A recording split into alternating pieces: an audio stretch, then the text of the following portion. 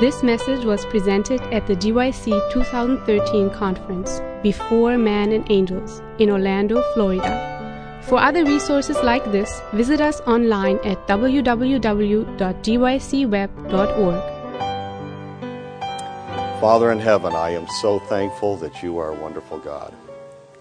I'm thankful that you are relentless, deeply relentless in your pursuit of our souls, trying to give us joy, trying to pull away the blinders that Satan has put up on the true beauty of your character and your love and your ways. And I pray, Lord, that you would give us wisdom, that you would use me as an instrument to share truths about education and about how we are to live. And I pray that you will open each heart to hear your voice speaking to them specifically. In Jesus' name, amen. Okay, this is our sixth and final session, and wanted to start out with as we've done with our other sessions, with a testimony. But this one, rather than inviting someone in, I'm going to read some quotes and have some other folks give a testimony about Madison College. So we'll start with Ellen White giving a testimony. How many think if you heard a testimony from Ellen White, that would be a good thing, right? This is a way to start, okay. So the work that laborers have accomplished at Madison has done more to give a correct knowledge of what an all-around education means than any other school that has been established by Seventh Adventists in North America. Now, how would you like that said about your school? If you're a principal or a president, that would be a wonderful thing, wouldn't it? All right. And then the Lord has given these, what's that word there? Teachers. This is kind of interesting because as I read through this, I initially didn't I put the word students in there because sometimes we read what we expect to see. So the Lord has given these teachers in the South an education that is of the highest value, and that it is a training that God would be pleased to have all of our youth receive. So that's kind of interesting, isn't it? The teachers receive this training that he would love all to have. In another place, she says, the class of education given at the Madison School is such as will be accounted a great treasure, a treasure of great value by those who take up missionary work. And closes this by, we as a people would become a spectacle to the world, to what? To angels and to men. Now, does that sound familiar at all? That's kind of a theme of GYC, and it really fit in here well. That if we were to if our schools would really embrace true education, it would change our whole church. So that's really what she's trying to say. We'll get to that. So now here's some things that happen. She's describing it a little bit here. Much acceptable work has been done at Madison. The Lord says, go forward. Your school is to be an example of how Bible study, general education, physical education, and sanitarium work may be combined in many smaller schools that shall be established in simplicity in many places in the southern states. One of the principles of true education is replication. That means that God wants more of these schools, not less of them. So get these small schools started, learn the principles of true education, and take it and grow and build. And that's actually one of the signs of a successful school is to do that. And Madison had done that. In a Reader's Digest article in 1938, said this about the school. Madison Rural Sanitarium, which was the sanitarium arm, is the Institute's most important industry. Students get practical training in the process of earning their degree. Now, what they talk about in this article, and the title is Self-Supporting College, they were absolutely amazed at a college where students could go there and work their bill off. They would start out by depositing $30 when they walked in the door, and when they left, they would get their deposit back. Amen. Right? Okay. And so, in one of our previous sessions, we recognized that student loan debt in America is higher than credit card debt. We recognize now that it's over $1 trillion in combined debt in the United States, student loan debt. Amazing. And could it be that we could have schools that have work involved in it, an industry and a business model that actually helps students to not gain so much debt, if any? And that's what they were doing. 60 acres of gardens, 70 acres of fruit, 2 greenhouses, the article continues. The students' canning factory puts up enough vegetables to feed the students year-round. Students work 5 hours and study 5 hours daily year-round. So what they were doing at Madison were things that were different than the schools around them. Now, is that a shock? I guess it shouldn't be, because they're getting different results. When you do things differently, you get different results. So if we were to take a look at the future of Adventist education, there's some times when we just wonder where Adventist education is going, some of the things we see happen. And there's times when we recognize that they are doing a great ministry. These are our different Adventist schools. And the big question is, where do they go? Where are they going? Lord, what's going to happen? So, of course, I'm no prophet. I'm not prescient, can't see into the future. But what we can do is we can read Spirit of Prophecy and see what Spirit of Prophecy has to say. And then try to understand as best we can, where is Seventh-day Adventist going? Where should it be going? So I want to take you to Fundamentals of Christian Education, page 290, and take a look at this. Our institutions of learning may swing into worldly conformity. Step by step, they may advance to the world, but they are prisoners of hope. Amen. Now, and God will correct and enlighten them and bring them back to their what? Upright position of distinction from the world. This is God's call. That's God's direction. He wants them to be distinct and different. And I don't believe He wants us to be distinct and different to be distinct and different. But He recognizes when there's a different goal, there's a different method. If we're going to Dallas, it's a different road than if we're going to Atlanta.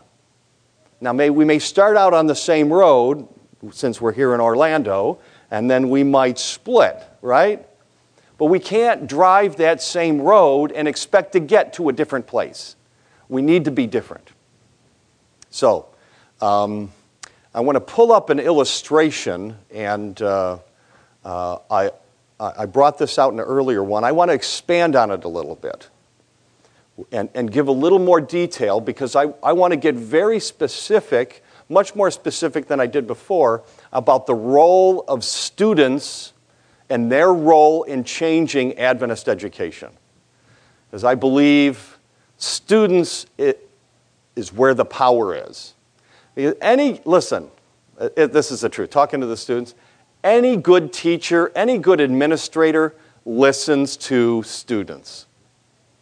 Students, to a great degree, help run what's going on. Now, they don't realize that, and it's probably good in some respects that they don't, but they really do. They have a huge influence on what happens at the school.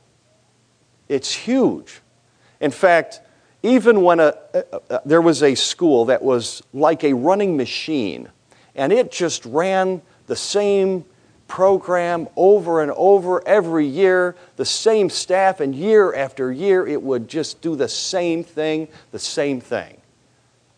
And I talked with the principal. Principal said, some years I can't wait for the year to get over.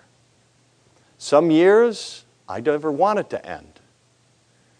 It's the students. The students make a huge impact on what happens. So think about this. We have this loving God, And does God want to reach the world? Right? I mean, that's what he wants to do. He doesn't want to just reach Seventh-day Adventists. He wants to reach the world. So his desire is to reach the world, and so he has built in his strategy that he wants the church to be blessed so they could reach the world. And in some of our seminars, we've recognized that educational institutions were part of God's plan to awaken the church to the last great effort to save the perishing. This, to awaken the church. We'll look at a quote right after this. And that young people can inspire these educational institutions. That enough young people saying, this is what we want, starts to change the way administrators and teachers look at what they do. And so how do you get a mass of students by doing that? Well, you start with small groups of students. And how do you get small groups of students? Well, you have student leaders. And where do the student leaders get their information? Well, they study the prophets. And they learn to know and obey the prophets. And they begin the change of the world. That's how that happens. That's how God reaches the people, through this path. So check this out. The church is languishing for the help of young men and women, right? Who will bear a courageous testimony and who with their ardent zeal stir up the what? The sluggish? What does sluggish mean? Anyone taken a nap recently, like over the last day or week or month or something? And then after that, now see, if I take a 15-minute nap, I can wake up and I can roll, okay? If it starts to go past 25, I'm like a nap connoisseur, Okay, maybe not. Okay, but if I do like a 2-hour version where I'm trying to get rid of the sickness or something, I wake up and I think that word fits, sluggish. Do you know what I'm talking about? What is it like when your brain is sluggish? Yeah, like if my wife comes, okay, what do you want to do? Do you want to do this or this? It's like, oh, I don't really want to think right now. Right, you're right? Is that kind of what sluggish is? Is our church sluggish? Did Elder Wilson just tell us something we already knew about Revelation 3? That we are the Laodicean church? Poor, blind, naked, and we're not sure that we even know that. And we know that, and sometimes it's even funny. Now, I guess it shouldn't be. To stir up the sluggish energies of God's people, and so the result will be what?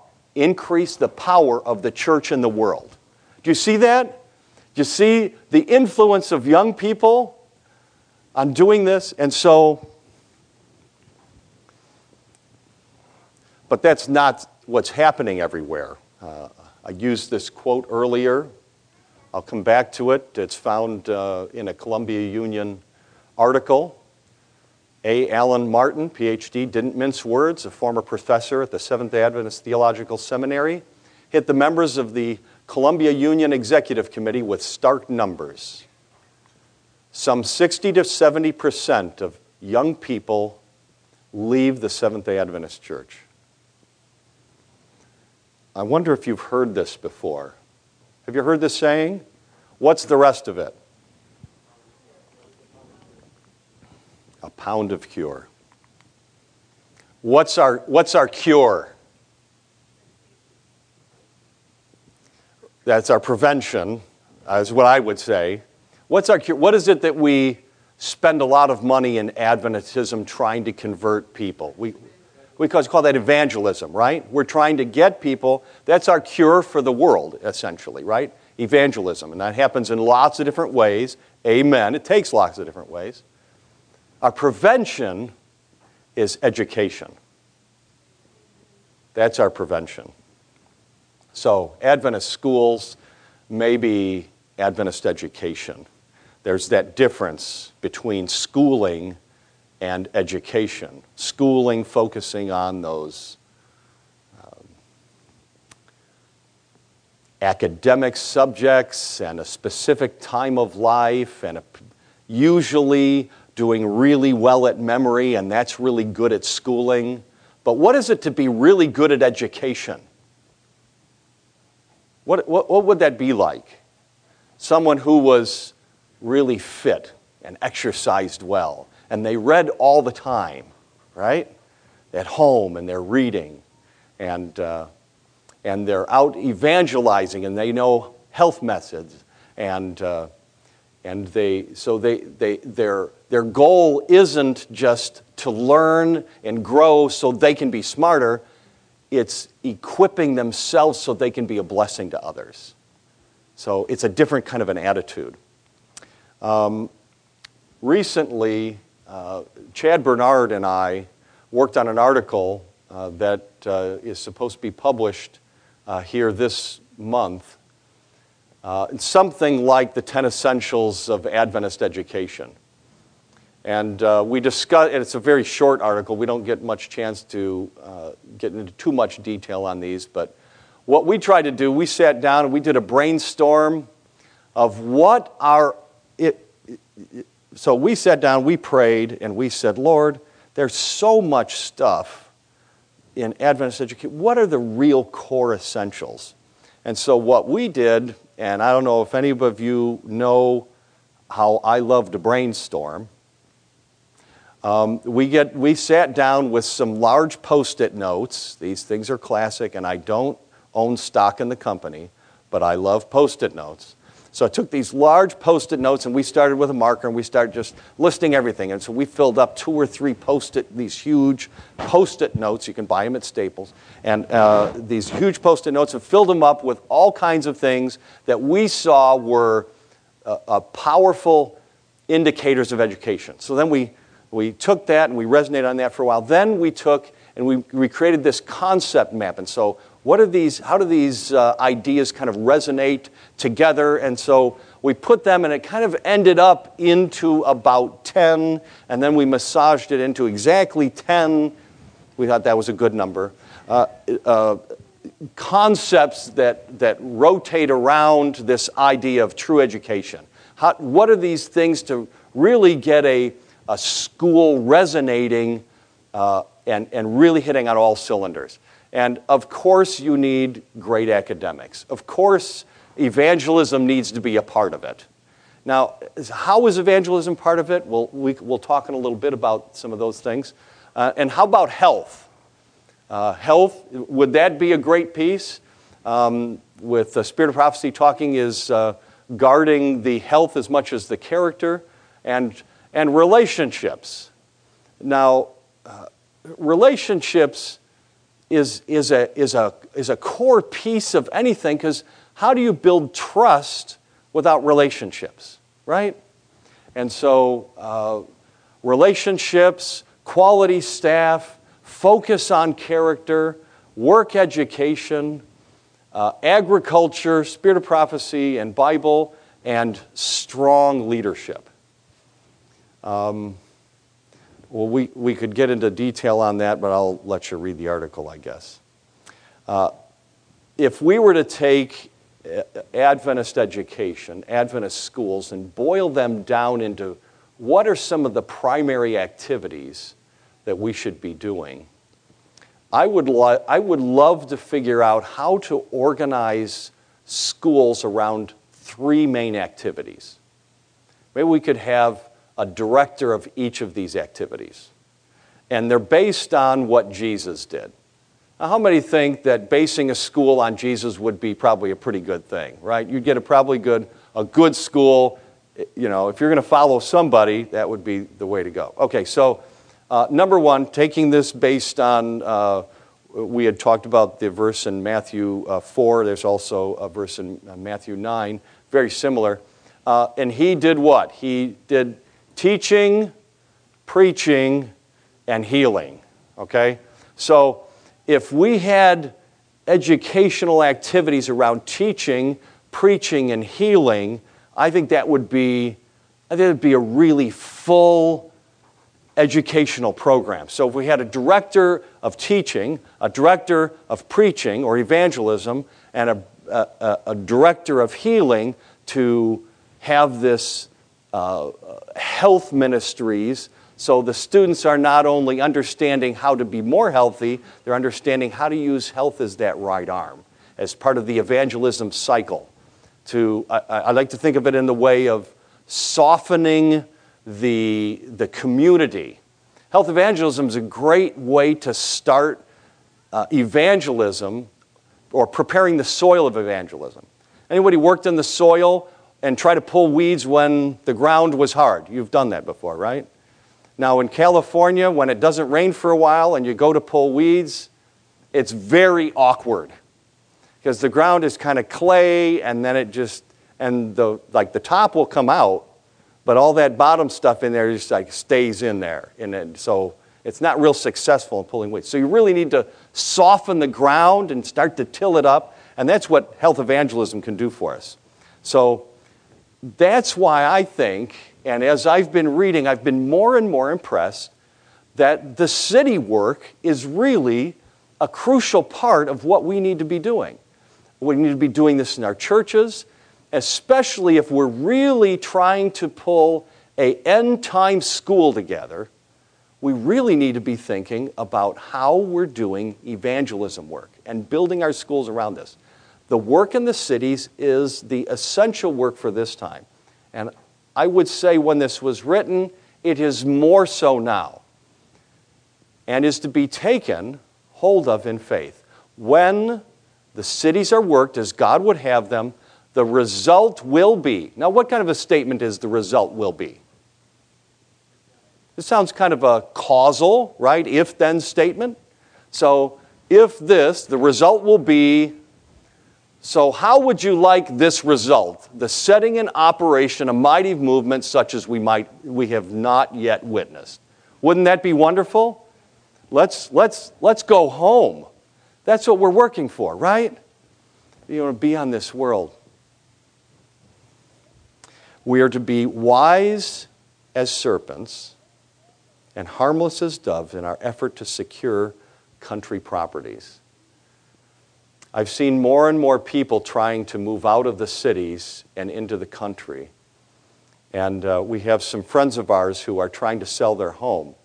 And they're praying through this. Lord, help us sell this. We want to move out.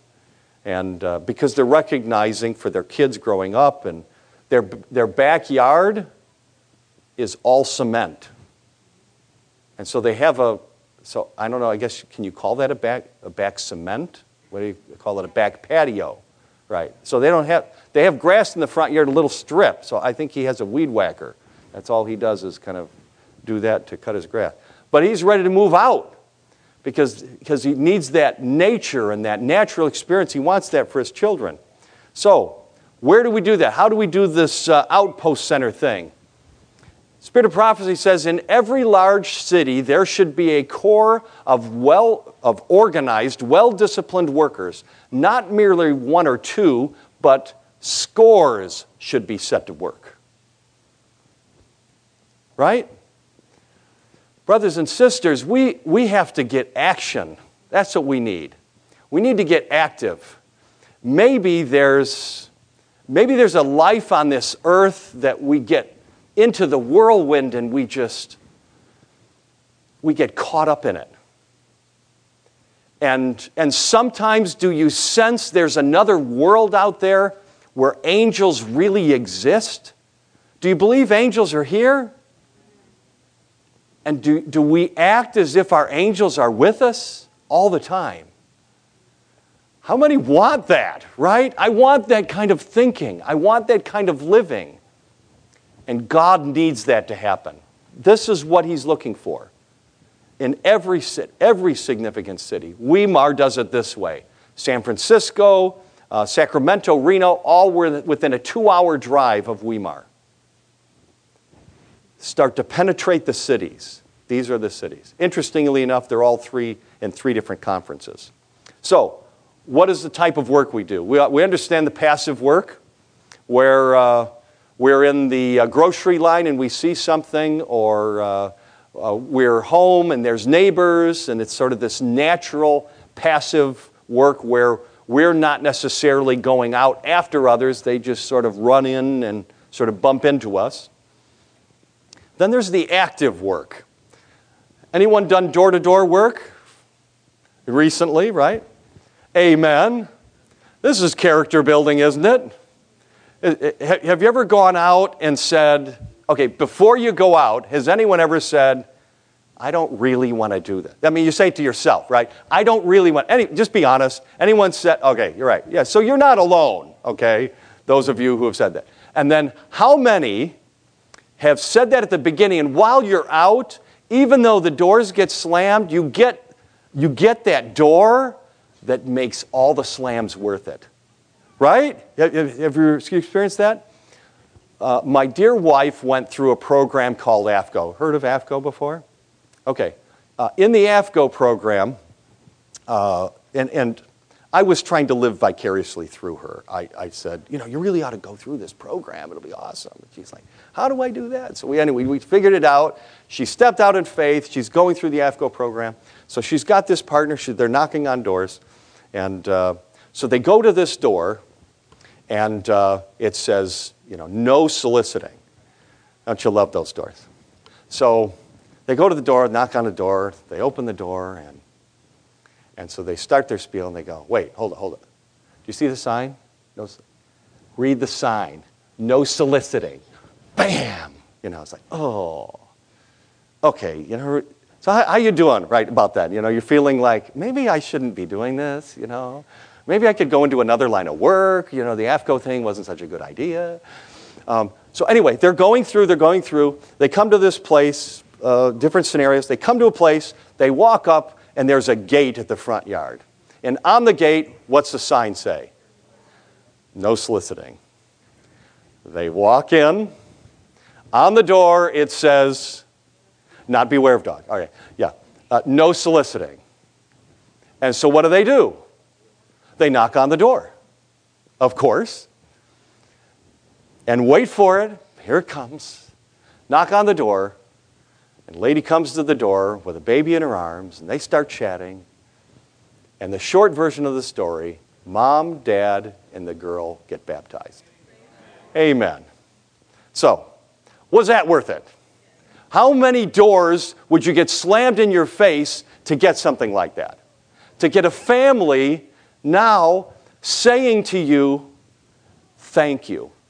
We were at a church and we heard the same sermon every week. They didn't use the whole Bible. You used the whole Bible. This is amazing. Isn't that beautiful?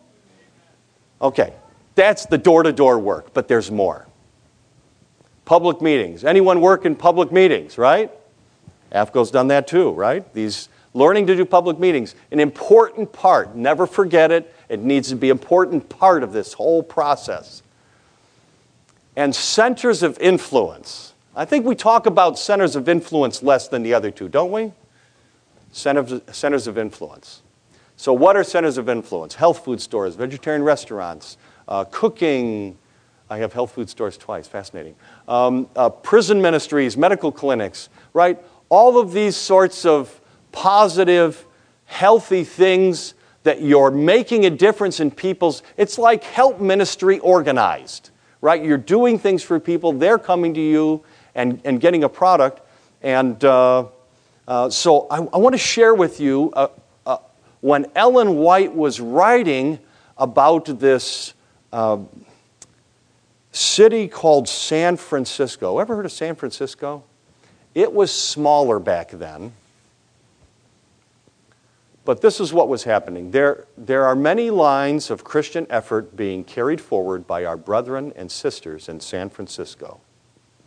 These include visiting the sick and destitute, finding homes for orphans, and work for the unemployed. Amen, right? Nursing the sick and teaching the love of Christ from house to house, the distribution of literature. So there's lots of stuff happening in San Francisco. She continues, and the conducting of classes for healthful living and the care of the sick, A school for the children is conducted in the basement of the meeting house. She continues, in another part of the city, a working men's home. So now, if I remember correctly, this is a place for homeless to sleep. So, for homeless. And medical mission is maintained. On Market Street, near City Hall, there's a bath establishment or hydrotherapy treatment center operated as a branch of St. Helena Sanitarium. Now, so what do you think about the stuff that's happening in San Francisco? Are they starting to get the sense of this? Okay, maybe more than starting to get the sense. They're doing medical missionary work, right? They're doing it. It's happening all over the city. She continues, in the same localities, a depot of the health food company, where health foods are not only sold, but instruction is given as to reforms in diet. Health evangelism. Near the center of the city, our people conduct a vegetarian cafe, which is open 6 days a week and is entirely closed on the Sabbath. Here, about 500 meals are served daily and no flesh meats are used. How things working in San Francisco? It's like you want to go look and like, yeah, I want to see what they're doing, and they're doing this here, and they're doing this here. Dr. and Mrs. Lamb are doing much medical work for the poor in connection with their regular practice, and Dr. Buchanan is doing much free work at the working men's home. It's happening, I think this is 1903, in San Francisco. It was before the earthquake. And then she writes, after all of this, she writes, we earnestly hope that the steps taken in the future in the work in San Francisco will be steps of progress. What is she insinuating? Yeah, do more. Are you sure? The next paragraph clarifies it. The work that has been done there is but a beginning. Now, I was reading that, and I was thinking of San Francisco the size it is now, and I was thinking, wow, they're really rolling. And then I was thinking, wait, this was written 110 years ago. This is really rolling, and she's going, guys, you got a great start. Right? This is amazing. I believe that what God wants is He wants Adventist education to be involved in this. I don't think He's thinking this is just church-related stuff and push it off over there. He wants it really, truly integrated. Adventist education has done several studies to understand itself. Value Genesis 1 and 2, and more recently Cognitive Genesis, and starting more Value Genesis studies. And they've learned a lot about how we're doing and things that we're really proud of and things we need to work on. And Cognitive Genesis has found several things about students in Adventist schools. They're above average in achievement, above average in ability, above prediction in achievement, above average in prediction in all subjects, all grades, above average for all school sizes. That means the small one-room school and the larger multiple teacher schools. Above prediction at all abilities. That means those who struggle in their ability do well, and those at high end of ability do well as well. Yearly gains in achievement, yearly gains in ability, yearly gains in achievement at given ability levels. There's those, unpacking all of those would take longer than we want to take. The point is, there's some really positive things cognitively that are happening out of our Adventist schools. And one of the surprising things to many Adventist educators is that enrollment is really dropping. And one of the questions is, well, what's really going on? Now, How to Kill Adventist Education, in one of their details, gives this quote here. Between 1980 and 2005, Seventh-day Adventist church membership in the North American Division increased by 75%. Amen.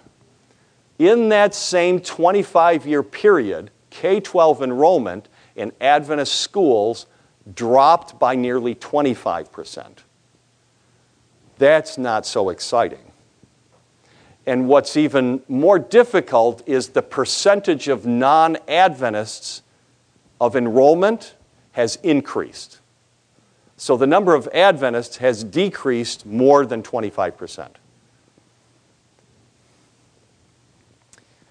When I was in my doctoral program, there was a school reform expert, and I had went to Andrews and listened to the director of the North American Division for Education give a talk, and he was saying, we have real challenges in Adventist education, and he showed some of these figures, and he was trying to say, let's figure out what the problem is and let's address it, because we have schools closing.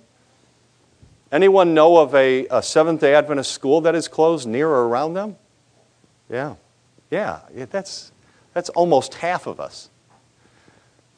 And I said to myself, maybe this guy would have, I'll discuss it with him. Maybe he understands something. And so I went to talk with him, and I said, we got a real problem. He said, well, what's that? And so we were talking. So I shared the situation. He goes, that's dropping enrollment. That's not a problem.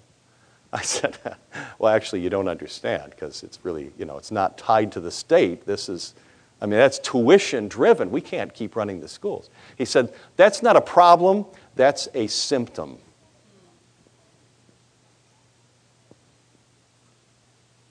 Have you ever treated a symptom? And it doesn't address the problem, and the problem doesn't go away? I had a splinter one time, and I was sanding and making a bookshelf, and I'll save you the gory, and I got a splinter, okay? It wasn't a little one, okay? I don't know, it was closer to like an inch long. But it got embedded inside and it broke off, okay? I think, ouch, or something. I said something like that. And so I put a Band-Aid on it, and so it stopped, bleeding, and it still hurt. And anyone have anything like that? What happens when you do that? It works its way out, and it couldn't stand that. And my body's like rejecting it. It's like, get out of here, very slowly, And one day I got it out. And that was the real problem. The bleeding wasn't the problem. I had to stop the bleeding, but the bleeding wasn't the problem. There was a deeper cause of the bleeding. So perhaps the question is, do Adventist schools really need to change? And I think so. And I'm from Weimar Institute, and let me be frank with you, Weimar Institute needs to change. Okay? I'm not picking on anybody that I'm not willing to pick on myself.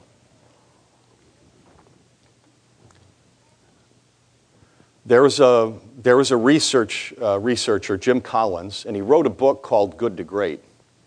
I think it's a fascinating book, and it really, I think, applies very directly here. He did research on companies that were doing well. He looked at their stock values, and he watched their stock values, and they were pretty steady. And then somewhere in their history, they hit a spot where they just started to climb. And so he found companies in different businesses and different times, and then he found comparison companies that had that same kind of steady climb, but while the other company shot up, this company just stayed in its steady climb. They never shot up. And so what he did was he studied these companies, and he threw away all the data that was the same. What he wanted to know was what's different. What's different about the company that does well and all of a sudden kicks into high gear, and all of a sudden everybody loves the company and the stock value rises through the roof? What's the difference? Let me tell you the first sentence of the book. Good is the enemy of great. He expands the idea just in the first few paragraphs. And that is one of the key reasons why we have so little that becomes great. We don't have great schools, principally because we have good schools. We don't have great government, principally because we have good government. I'm sure some would argue. Few people attain great lives in large part because it's just so easy to settle for a good life. And then the point that he really wants to make, because this is about companies. And listen to this. Think about the parallel with your life. Think about the parallel with your school, with your education, your family. The vast majority of, and put it in here for you, companies never become great precisely because the vast majority become quite good. And he closes with this, and that is their main problem. If we need change in our life, how many are ready to change when things are going well? You know, I had a chance to visit a school. I was working with the Seventh-day Adventist Theological Seminary on a grant they were writing. And they were thinking about how do we change what we're doing and making it more friendly. And they heard about this seminary that totally and radically rechanged their whole approach. And they said, we need to go visit this school. And they said, would you come along with us? And I said, sure. So there was about 4 or 5 of us, and we went out to this school, and we looked around and talked to people. And the leader of the school had a chance to talk with us, and he said something, and I still remember, you know how you like get some of those aha moments where you still remember you're there. And I remember sitting there and listening to him, and he said, there are 2 key components for radical change in an organization: a burning platform and a compelling vision. With a compelling vision, they don't move until the platform's burning. You understand the platform's burning. This is a preacher mentality, right? Get off here, it's burning, I'm going, right? That initiates change.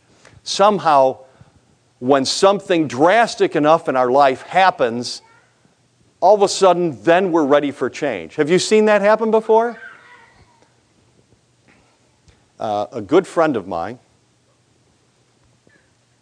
sitting next to him in Sabbath school, he had just gone through, they had taken a grapefruit-sized abscess out of his gut. He's in his 20s. And so he's sitting here, and we're talking, and like, how you doing? He said, oh, man, this was amazing. And I'm like, well, like what, the recovery or what? He said, the whole process. And I'm like, I'm not understanding you because it's like sounding like you're happy it happened. He says, it was the best thing that ever happened to me.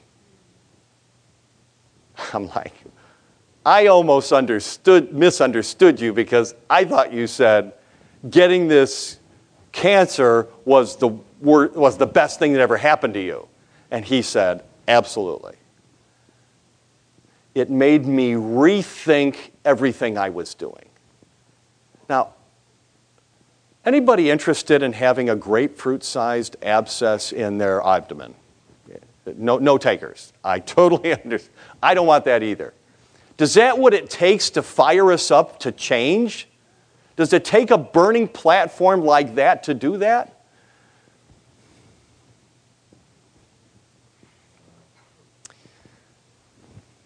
Michelangelo.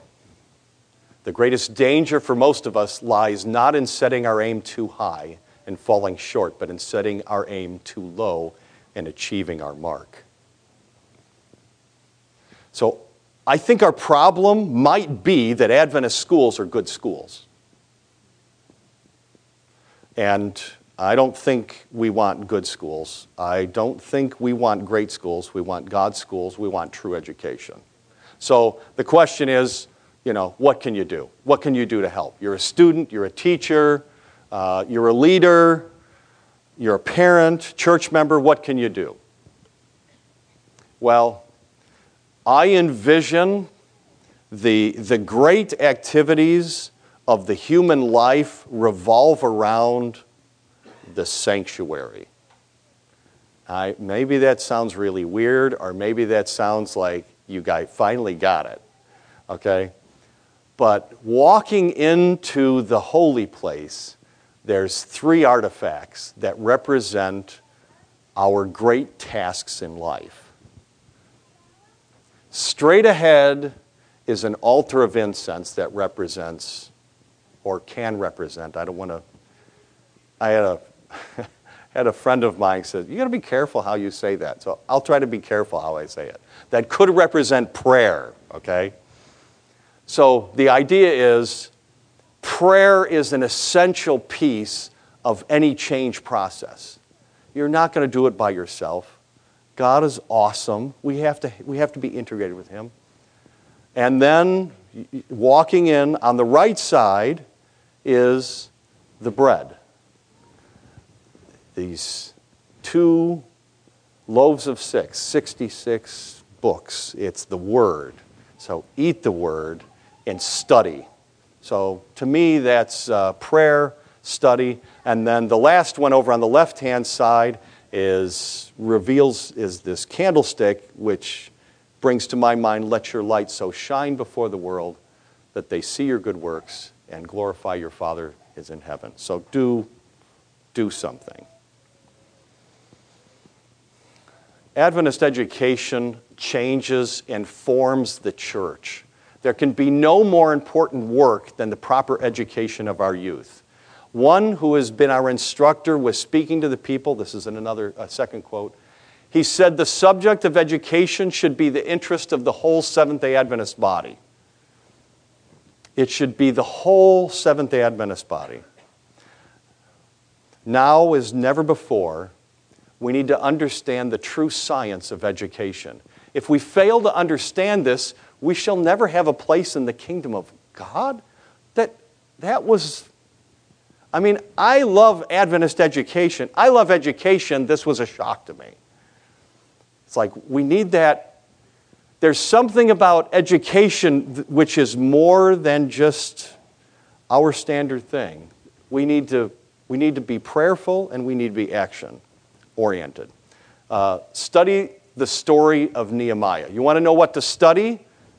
Study the story of Nehemiah. The success attending Nehemiah's efforts shows what prayer, faith, and wise, energetic action will accomplish. Men of prayer should be men of action. Amen. Ellen White, she says it, I will do an attempt to quote, those who do but nothing but pray will soon cease to pray. Prayer needs to be mixed with action. And don't forget to mix action with prayer. The story of Esther. At a time when it seemed that no power could save them, Esther and the women associated with her, by fasting, prayer, and prompt action, met the issue and brought salvation to their people. We must live a twofold life of thought and action, of silent prayer and earnest work. And when I read that, it reminded me of this quote, every human being created in the image of God is endowed with a power akin to that of the Creator. Individuality, the power to think and to do. I love that. I think about creating things. Anybody like artsy stuff? You know, taking a canvas and some paint and developing something that's beautiful out of a bunch of pieces. And when you pick up the canvas, you're not even sure what you're doing yet. And then it starts to come and it develops. I just think that's beautiful. That's godlike. That's wonderful. What a creative creator. So what kind of action? Okay, whenever possible, students should, does this sound good? During the school year, engage in what? City mission work. They should do missionary work in the surrounding towns and villages. They can form themselves. They can wait for the school to form them. Is that what it says? No, they can form themselves into bands and do Christian help work. They are not to look forward to a time after the school term closes when they will do some large work for God.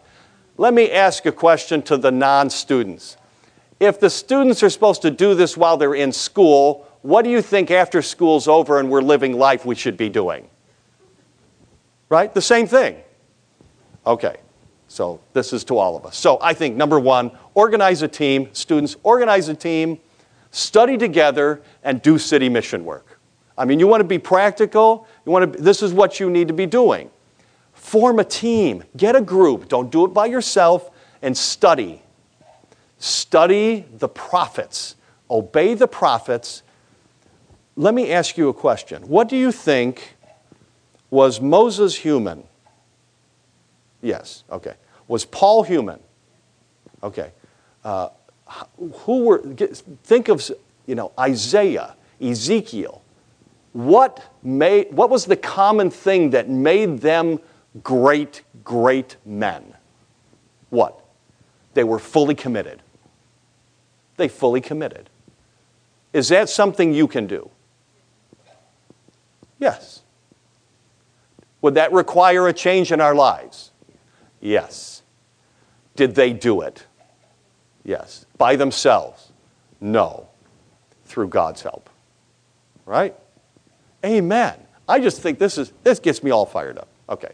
It's not enough to fill the minds of youth with lessons of deep importance. They must learn to impart what they have received. Students, teach what you've learned. When you learn something, teach it or you'll lose it. I tell you, it's so funny to see, and maybe it's not, it's cute, You see someone who's, you give some students, some young students, some things to teach to each other, and they go learn it to teach it, and they come back, wow, I really learned a lot by that. And it's like, well, yeah, we know that. It's like, when you teach, that's when you really learn it. It's like the culmination of learning. So how could we actually, thinking about teachers, how do we integrate teaching into our schooling? Homeschoolers, right? Homeschool parents, how do we, instead of just teaching our children, how do we get to promote our children to teach others? Getting that to happen. So teach. What kinds of action? Schools. For the strengthening in this line of effort, counsel's been given that in the connection with our larger schools, there should be establishment of small sanitariums. Do you think she's talking about 3,000 students? One of the larger schools would be 100 or 200 would be the size. So significant schools. So schools establish lifestyle centers using this natural remedies. This is the education so much needed at the present. If a worldly influence is to bear sway in our school, then sell out to the worldlings and let them take entire control. And those who invested their means in that institutions establish another school to be conducted not upon the plans of popular schools, nor according to the desires of the principals and teachers, but upon the plans which God has specified. Go back to the prophets and do what the prophets say, the simple kind. So, I think of some of the changes in my life that need to happen, some of the changes in the school. And I know there's these sort of evolutionary growing changes. And so how do we adjust, we tweak and refine. And so you can do those rather quickly, those little changes. And then there's those revolutionary changes, the transformation, the restructuring. For For example, to change and move from grades to a different kind of evaluation system. Whoa, right? Those are larger ones that you just don't go, okay, we're going to do it that way. It takes time. And so when that happens, this is where they need to be patient. Students need to be patient. Teachers, administrators need to be patient with transformational changes. That takes time. It takes time in the life, right? So what we're really talking about is institutional sanctification, the work of a lifetime, the lifetime of a school, continually changing, getting better and better. In fact, that is the watchword of education. You know what it is? Something better. Something better is the watchword of education. The law of all true living, whatever Christ asks us to renounce, he offers in its stead something better. Oh, that's beautiful. It's kind of at the closing of the book Education, kind of wrapping things up. He who waits for entire knowledge before he will exercise faith cannot receive a blessing from God. So, how do we change Adventist education? I think everyone has a part. I think there is a special part for a youth movement.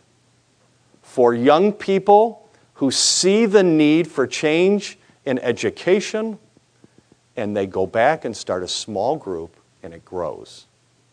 And they do Adventist education in their own life, irregardless of where they go to school. They do manual labor because it's right, not because someone makes me do it. They do help work around, not because it's scheduled, because it's right, and that's what they're going to do.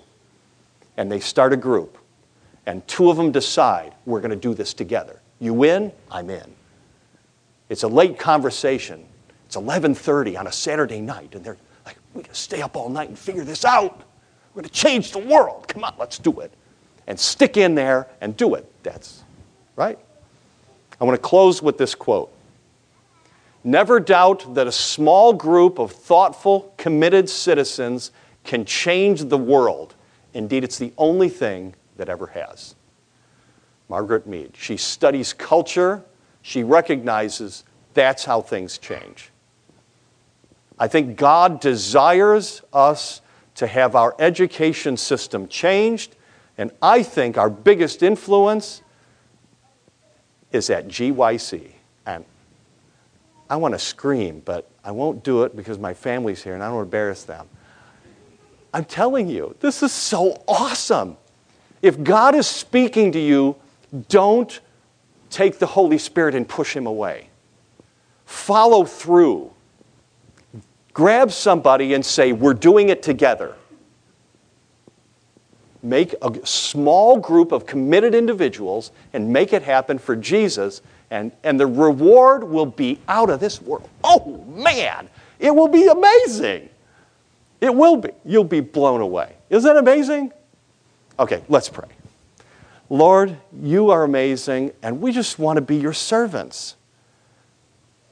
Lord, I pray that you would give us power to obey, because we can't do this. We've made commitments before, and we've failed on them. But Lord, you've given us precious promises in your Scripture. I pray that we claim those that you draw us to. We claim your word, because your word has power, and every promise is the answer wrapped within it. I pray, Lord, that you bless us as we move forward, as we move from here, as we make decisions. May you be our leader in all things. Be with us, Lord Jesus. In Jesus' name we pray.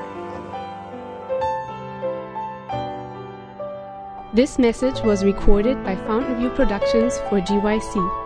GYC, a supporting ministry of the Seventh-day Adventist Church, seeks to inspire and equip young people to be vibrant, Bible-based, and Christ-centered Christians.